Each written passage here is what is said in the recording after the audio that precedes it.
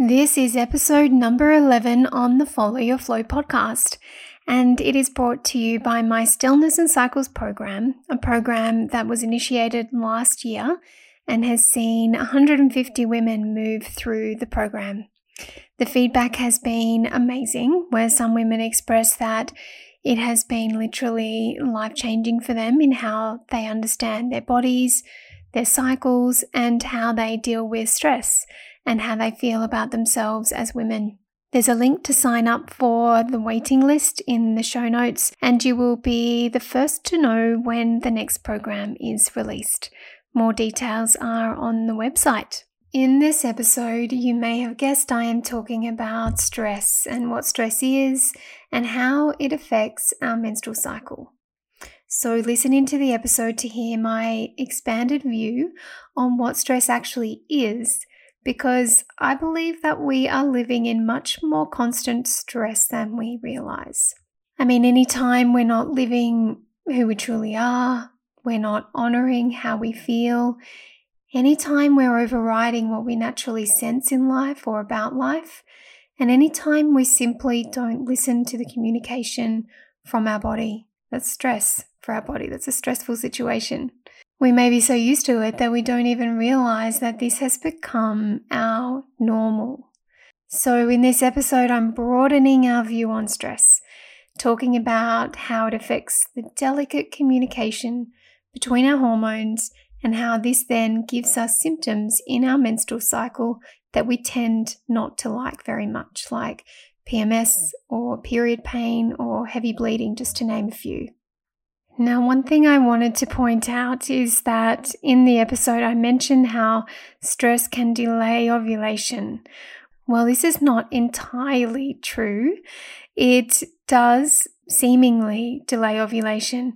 However, it's always on time. Ovulation is always on time because it is responding to the quality that our body is in.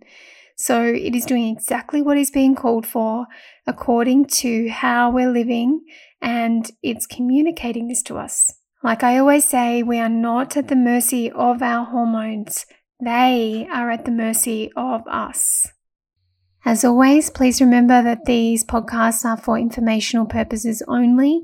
Please seek medical advice if you wish to make changes to your healthcare plan. So let's dive into the topic of stress and how it affects our menstrual cycle. Enjoy. You're listening to Follow Your Flow, your podcast on all things women's health, menstruation, and fertility. Your host, fertility awareness educator, women's health practitioner, and lover of all things health and healing, brings her wealth of experience along with the real experiences of women and the expertise of health professionals. If you're looking for real and insightful conversations with real women, along with inspiring and lasting ways to improve your health, then you've come to the right place. Here's your host on Follow Your Flow, Sarah Harris. Welcome to another episode of the Follow Your Flow podcast.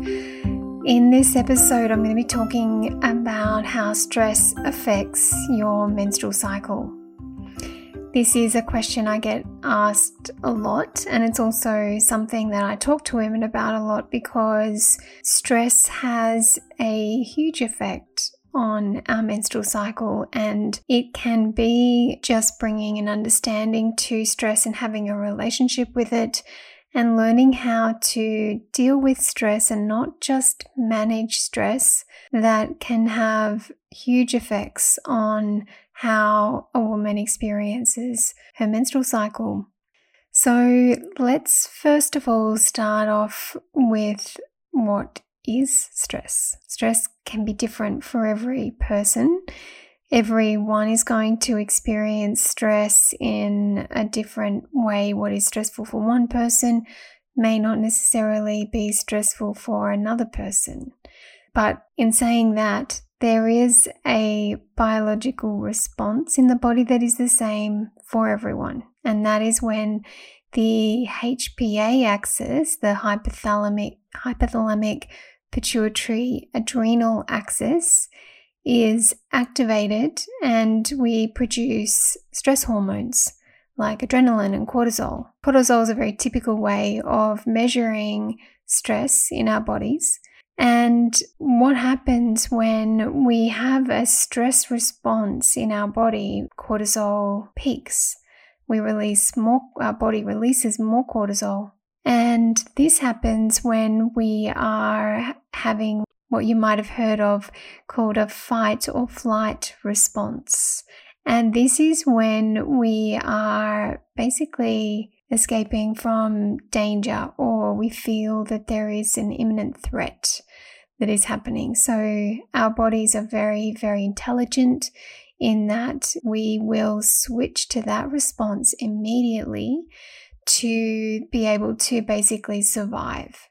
So our heart beats faster, circulates more blood in our body to the muscles so that we can run away from the danger. Our breathing becomes heavier.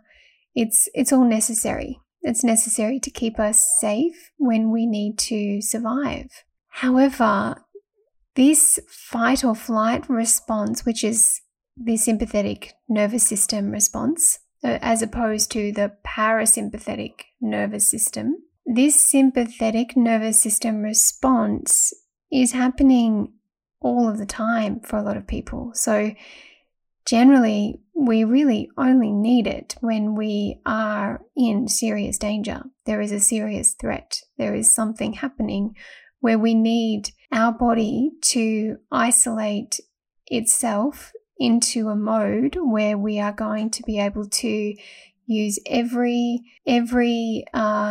available source to survive the situation. But many people these days are actually in that fight or flight response all of the time. And we get into a way of being that where our nervous system is activated. The sympathetic nervous system is activated.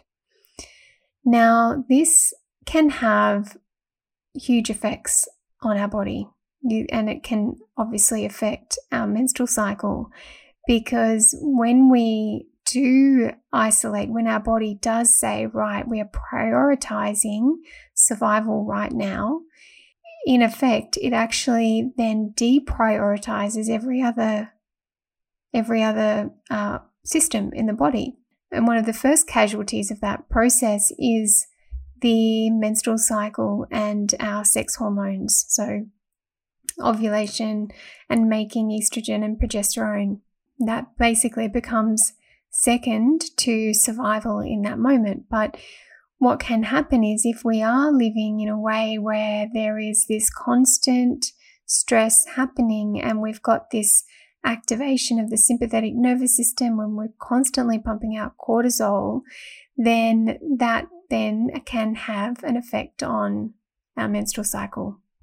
The parasympathetic nervous system is also known as rest and digest.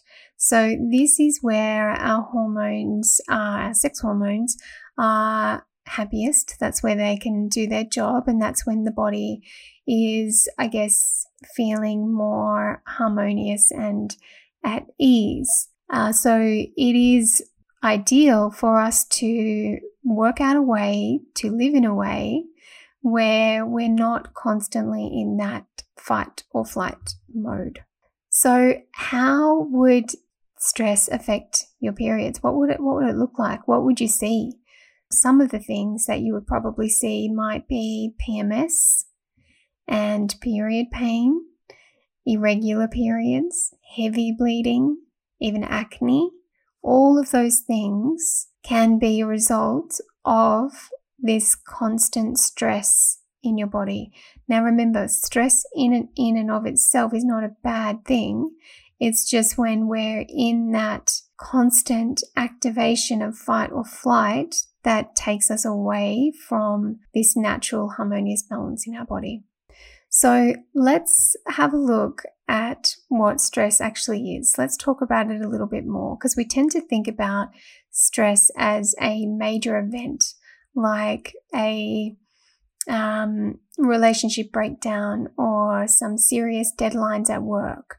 which it is. It is all of these things and experiences of potentially abuse, or when a loved one is unwell, or when it seems like you just can't fit everything into one day. So there's lots of very real stresses on the body, and we all can identify that, and we know what that is, and we can say, I feel really stressed right now. There's countless more examples, of course, and what is stressful, like I said before, for one person may not be exactly the same kind or level of stress for another person. I know one of the huge stress for a lot of people is public speaking. I know for myself, I was terrified of public speaking, absolutely terrified. And I always used to say, when I was at school, if I had to make a presentation, I always used to say that I would rather die, seriously, rather die than get up there and present.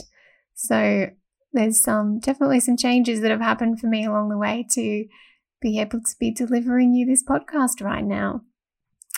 So we know those stresses affect us because we can feel it. We feel anxious, we feel overwhelmed, we feel emotional, sometimes we might even feel out of control. But what about the seemingly smaller stresses in life that we may have just gotten used to and got used to them as being somewhat normal? Perhaps we have, like I know I can relate to, a low-grade, high-functioning kind of anxiety that we don't even realize is happening because it's just become this normal way that we've learned to be. So from experience, personal and professional, this is absolutely a reality for a lot of people. We have simply just shifted the goalposts so that our marker for normal is in fact far from what is actually normal and actually natural and harmonious for our body. So from the time that we're quite young, we learn to adapt to people. We learn to adapt to our surroundings, our society, and just the life around us. We move faster when it's required. We react to life. We learn to react to what we think life is wanting from us. We learn when to speak and when not to speak according to what others want and expect. And we also learn to do nothing and ignore our innermost sense and knowing, which I know that we all have some sense that there is an inner knowing that we have, but we just override. We decide that we need to be something in life or think that we are nothing. And we look for recognition, we look for validation, and we listen to the demands from every angle coming from outside of ourselves rather than listening to what is deeply held within. So even if life is great and there are no major stresses that you can think of, the very fact that you have most likely moved away from that innermost harmony and that natural intelligence of your body, the natural wisdom of your body, whilst living from the outside in rather than the inside out, that is actually a stress. So we may not consider that as a stress initially, but then when we actually get to see and feel that there is a departure from a harmonious state, then we can see that the stress is actually probably much wider than we realize. And so, it could look like, for example, the constant pleasing of others. It could be staying up late. It could be ignoring signals that your body gives you. It could be pushing yourself at the expense of your body, a lack of knowing your worth and your value in life. Maybe overriding what you feel about a particular person or a situation. That's a stress on your body. You've felt something and you've overridden it. Or not giving yourself the space to just be rather than this constant doing. That's kind of like that living in constant drive and motion, and also being critical of oneself. I mean, that is a stress on your body.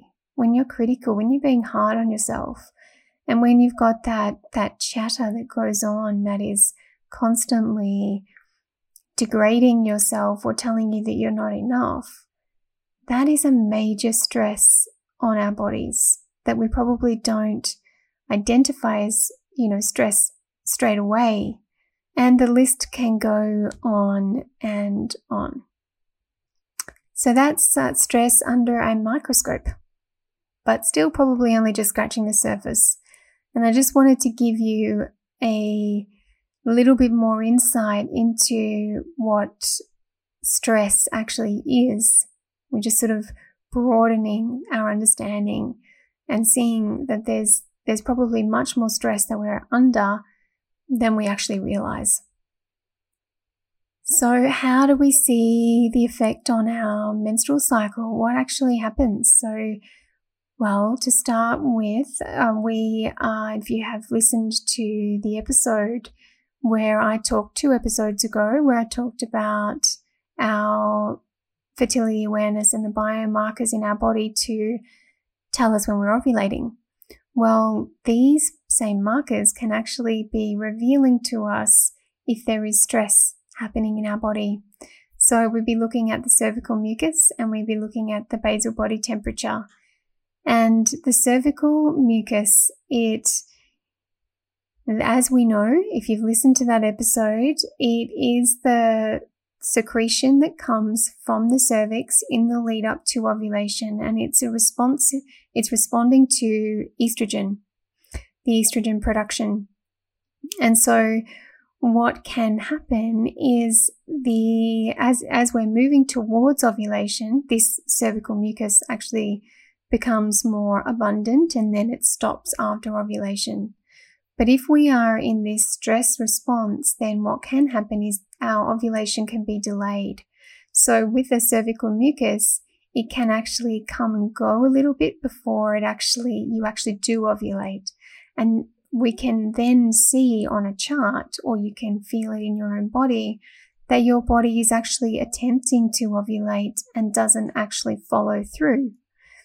But you can see it and you can feel it because you know that marker in your body.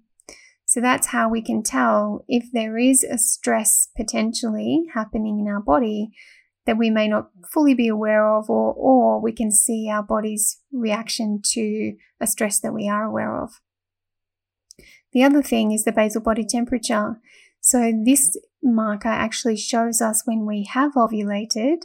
And so if our ovulation is pushed out, if our ovulation is potentially delayed for reasons that may be due to stress in the body, then we'll be able to see that the day of ovulation and when it happens, and we'll be able to see in the bigger context of things when we're looking at the cycle that there was potentially a stressful time happening in the lead up to ovulation, and that is why ovulation was pushed out.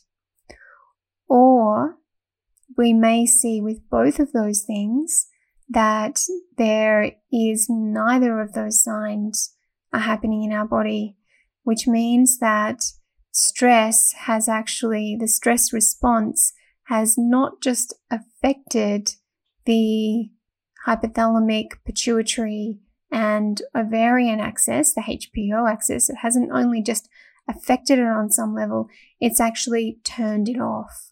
And that's when we see more extreme cases of stress, where the stress response is basically just saying, we just can't go there right now. We just can't use this system right now. And this is very intelligent of the body to be responding to whatever's going on for you. Just like at the moment, that is not a priority, and we need to prioritize survival.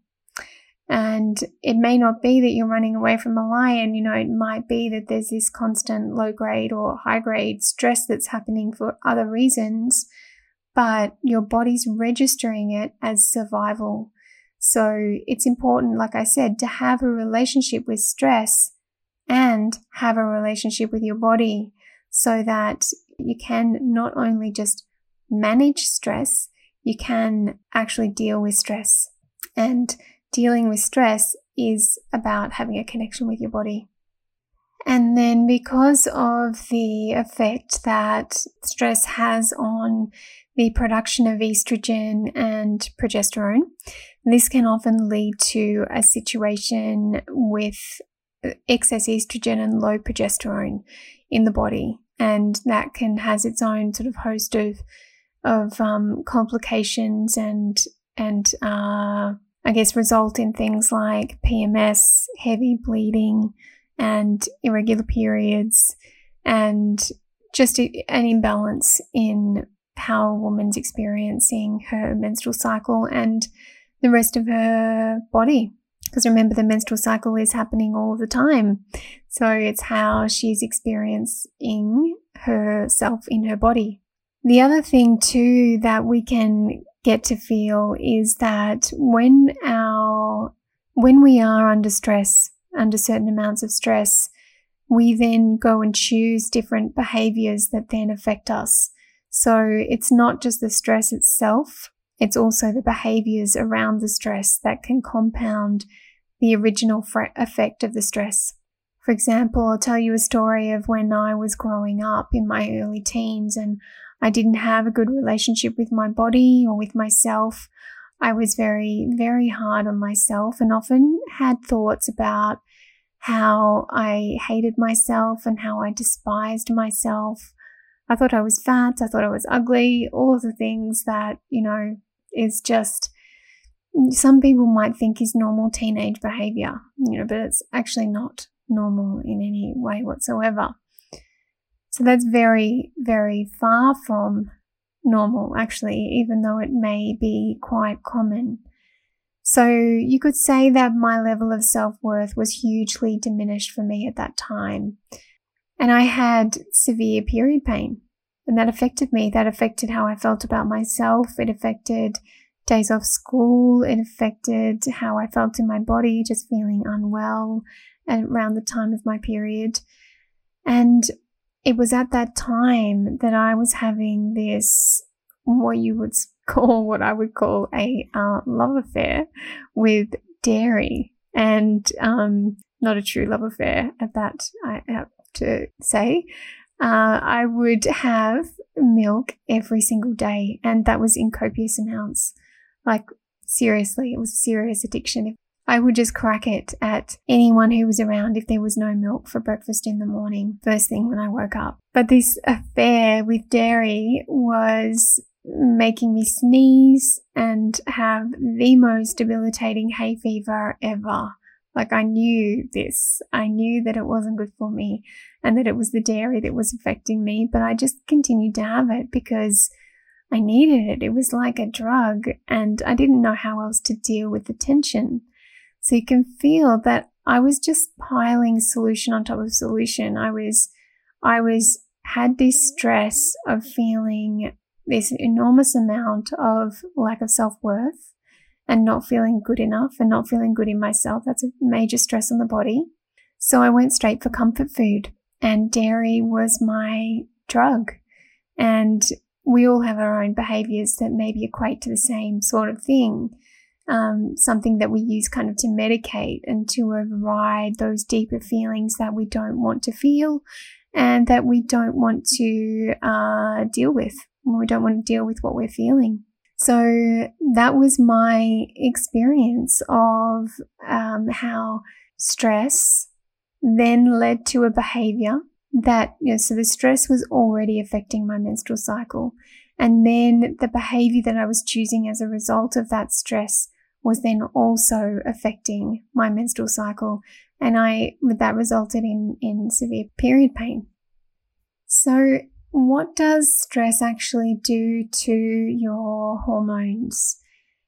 It has a huge effect, particularly on progesterone. And when your body is stressed, it produces higher levels of cortisol, as I spoke about before, and that manages the stress in your body.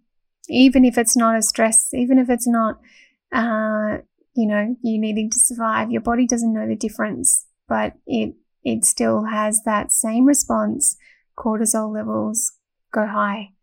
And progesterone and cortisol are actually made from the same, you could say, ingredients. So because there's a preference and a priority of surviving, cortisol takes preference. So there is less decreased levels of progesterone that are produced. The other thing is that it also it can switch off the HPO axis, like I said before, the hypothalamic pituitary ovarian axis. And so that actually turns off ovulation. And we know that if we're not ovulating, we're not making progesterone. And when we're not making progesterone, we're missing out on the fact that it actually helps us to stabilize the communication between the HPA axis, the stress response. So progesterone is actually needed to support us with that. But when we're in that constant state of stress, then we're diminishing our resources for progesterone to help us with that. And it also, progesterone soothes our mood. It's very calming and supports our sleep. And so when we're in that stress response, we don't have the resource from progesterone to be able to help us with those things, to be able to regulate and support our mood and support our sleep and help us feel calm.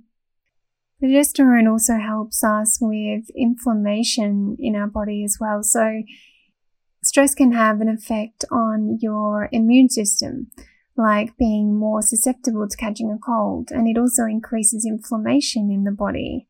So you've got the stress increasing inflammation, but it's also decreasing progesterone, and progesterone helps with the inflammation. So we've got these kind of vicious cycles of things not of where we're kind of losing our resources to be able to deal with things.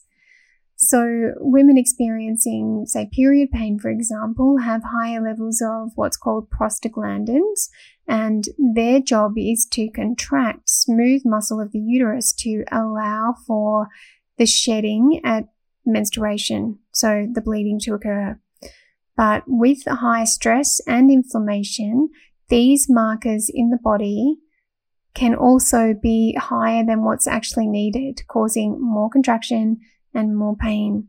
And then with a condition, say for example endometriosis or even just bad period pain, dealing with stress is super valuable part of actually dealing with stress is a super valuable part of your treatment plan to decrease and minimize inflammation as much as possible, because otherwise you're got yourself caught in this vicious cycle of not having the resources to be able to deal with what is going on in your body. So I cannot stress enough how important it is to learn how to deal with stress and not just manage it, but actually have a relationship with it and with your body so you can truly deal with stress and understand what's actually going on. This is how I work with a lot of my clients in women's health counseling in my one-on-one sessions, but it's also a huge part of the Stillness and Cycles program. And why that program came to be was really so that women could understand or bring a quality of presence and a relationship with their body where they had a marker of knowing what normal actually is. Because we have all these different kinds of normal in our lives, and normal for us could actually be stress constantly. And so unless we actually build a relationship with something that is closer to stillness or stillness itself, then we don't quite know or have a marker to be able to refer to know when we are actually stressed and to know when our menstrual cycle and our body is actually being affected. So you can find out more about those programs and you can get in touch with me for one-on-one sessions. The other thing I did want to say as well is that sleep is super important, and sleep is one of those things that, again, can be experienced in different ways for different people. Sleep is not just about shutting down the body. It is about having a rejuvenated, restorative rest where your body actually can support itself to then be ready for the next day. So we make hormones as well during our day and then during our night that helps us and also feeds into our menstrual cycle. And that is our cortisol during the day is actually, we need that level of cortisol to help us through the day, not elevated and chronically elevated, but an elevated cortisol level that reaches a height in the morning, peaks in the morning, and then in response to the sun, and then it slowly declines throughout the day when we get to the evening where melatonin kicks in and then supports us to sleep. And the melatonin is actually governed by or is produced by the pineal gland.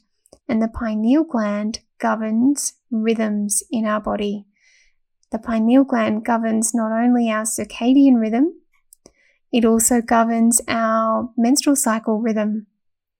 So when we have an upset or a disharmony or a interruption with our sleep-wake cycle where we're not actually getting the rest that we need, we might be staying up too late, we may be pushing ourselves or just not looking after ourselves during the day so that we can support the sleep that we have to rejuvenate and restore, then we're going to have this disruption not only in the circadian rhythm but also potentially in the menstrual cycle. That is a stress on the body as well.